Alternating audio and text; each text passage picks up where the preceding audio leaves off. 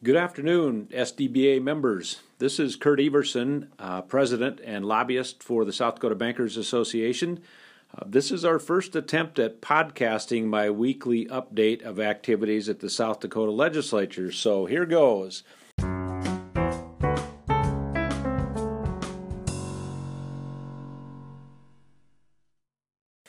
South Dakota's 33rd Governor, Kristi Noem, kicked off our session this year with her first State of the State address on Tuesday afternoon. Her stated priorities for her administration include closing the broadband gap in rural South Dakota, pursuing a second-century pheasant hunting initiative that includes habitat, predator control, and private funding elements. Also, she has a development of an affordable housing initiatives, which include the building of multifamily units at the state prison in Springfield, addressing skill gaps in our workforce, a trade not aid focus for South Dakota agriculture, and several initiatives aimed at strengthening South Dakota families. Governor Noem referred to the development of South Dakota's credit card banking industry that began in the early 1980s as a springboard to talk about identifying and pursuing the next big thing in South Dakota's economy. It'll be interesting to watch as our newly sworn governor works with leaders of both parties in pursuit of her budget and policy priorities. Watching the nonstop posturing of political leaders from both parties in Washington, D.C. makes me appreciate even more the approach taken by South Dakota's elected leaders in our state capital. So, on the legislative news front, as is always the case, the first batch of bills introduced in 2019 primarily consists of bills that are brought on behalf of executive branch agencies, constitutional offices, and interim legislative committees. Bills I'll be following so far include Senate Bill 37 regarding multiple employer health insurance trusts. This measure comes from the South Dakota Division of Insurance. Readers may remember from last year that the Credit Union Association of the Dakotas supported a bill allowing them to form a multi-state, multi-employer health insurance trust for the benefit of credit union employees in both states. The bill ultimately failed, but not because of a lack of support for the formation of new multiple employer health insurance trusts. SDBA's trust provides health coverage to about 2,500 employees and family members associated with 36 South Dakota banks currently. Industry groups in South Dakota known to be considering the formation of such new trusts include dentists, chiropractors, optometrists, contractors, hospitality providers, and, of course, credit unions. South Dakota Bankers Association has an interest in Senate Bill 37 because it does two things. One, it exempts South Dakota Bankers Benefit Trust from mandated membership in the South Dakota Life and Health Guarantee Association, thereby saving our trust members from assessments due to the implosion of Penn Treaty long-term care policies. Secondly, it protects health plan participants from swings in cost of health insurance coverage due to yearly rate shopping by the plan's employer members. At this writing, members of the Trust's Board of Trustees are still considering a formal position and recommendation to the SDBA Board of Directors regarding Senate Bill 37. Another bill, House Bill 1014, involves the bank franchise tax. This bill, coming from the Department of Revenue, proposes to repeal the following provision of the Bank Franchise Tax Code. It says, all payments received must be credited first to the penalty and interest accrued and to the tax due, unquote. Dating back to 1935, when our franchise tax was originally enacted, legislators determined at that time, in the event of any tax, penalties, and interest due, any payment made would first be applied to penalty and interest, and the rest would be applied to the principal balance of tax owed. That order of logic apparently runs counter to every other tax collected by the South Dakota Department of Revenue. So passage of House Bill 1014 would put the bank franchise tax on the same footing as sales tax, contractor excise tax, alcohol beverage tax, and the like.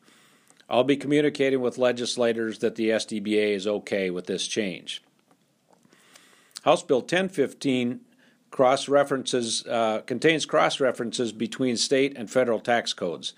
This bill is the South Dakota Department of Revenue's annual bill to sync those cross-references between various parts of South Dakota's tax code, including the bank franchise tax, to the most current version of the Internal Revenue Code.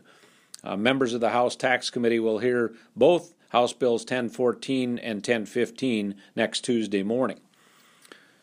House Bill 1032 and 1033 are both bills coming from the South Dakota Division of Banking.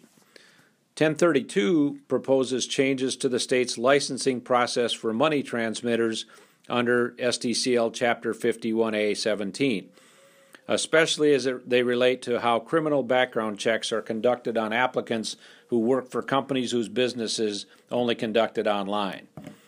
House Bill 1033 contemplates changes to laws governing the handling of pledges, preferred stock, and dividends by trust companies formed and operating under SDCL Chapter 51A-6A.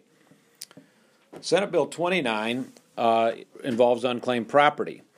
Introduced at the request of State Treasurer Josh Hader, this bill proposes to change some of the internal workings of the Treasurer's unclaimed property program. None of those changes proposed in Senate Bill 29 impact banks as holders and remitters of unclaimed property, so I'll simply be monitoring this bill. So there are several other bills that are of interest which I anticipate might be introduced, and they include the first one, business development banks. Those of you who read the South Dakota Banker magazine would recognize I've written extensively about the SDBA leadership's ongoing deliberation about legislation that would enable the formation and operation of limited-purpose specialty business development banks in South Dakota. In December, the members of the SDBA's Legislative Committee and Board of Directors voted unanimously to oppose such legislation. Another category is commercial property-assessed clean energy programs. Last year, the SDBA successfully led the opposition to the establishment of local, what we call CPACE programs in South Dakota, primarily based on problems that have been experienced elsewhere in the U.S., primarily with poorly structured, poorly underwritten loans and high-pressure sales tactics employed by salesmen of energy efficiency improvement programs for residential properties. Late in 2018, we reviewed a revised legislative proposal developed by CPACE program supporters. The revised proposal was less problematic than the 2018 version, but in my opinion, still not ready for prime time. We will analyze a final bill when it becomes available, and we'll work with the banker leadership of the SDBA to determine our official position. The last legislative topic I'd like to discuss is a rather arcane element of law called a confession of judgment. This is a very old legal tool that is used sometimes in collection of monies due creditors from their borrowers. Unfortunately, confessions of judgment have been misused by some non-bank lenders and their collectors in matters involving small business loans in other states. Thankfully, we are not aware of any such abuse in South Dakota at the present time. That said, we are considering whether or not to introduce legislation to prevent improper use of this tool in South Dakota. We're currently working on language suitable for introduction in bill form. So that's it for week one. Once again, it's my pleasure to represent the interests of South Dakota's banking industry before the state legislature this year. As always, please feel free to contact me anytime you have questions or concerns. My office phone number is 224-1653, my cell phone 280-7985, and my email ceverson@sdba.com. Have a great weekend, everybody.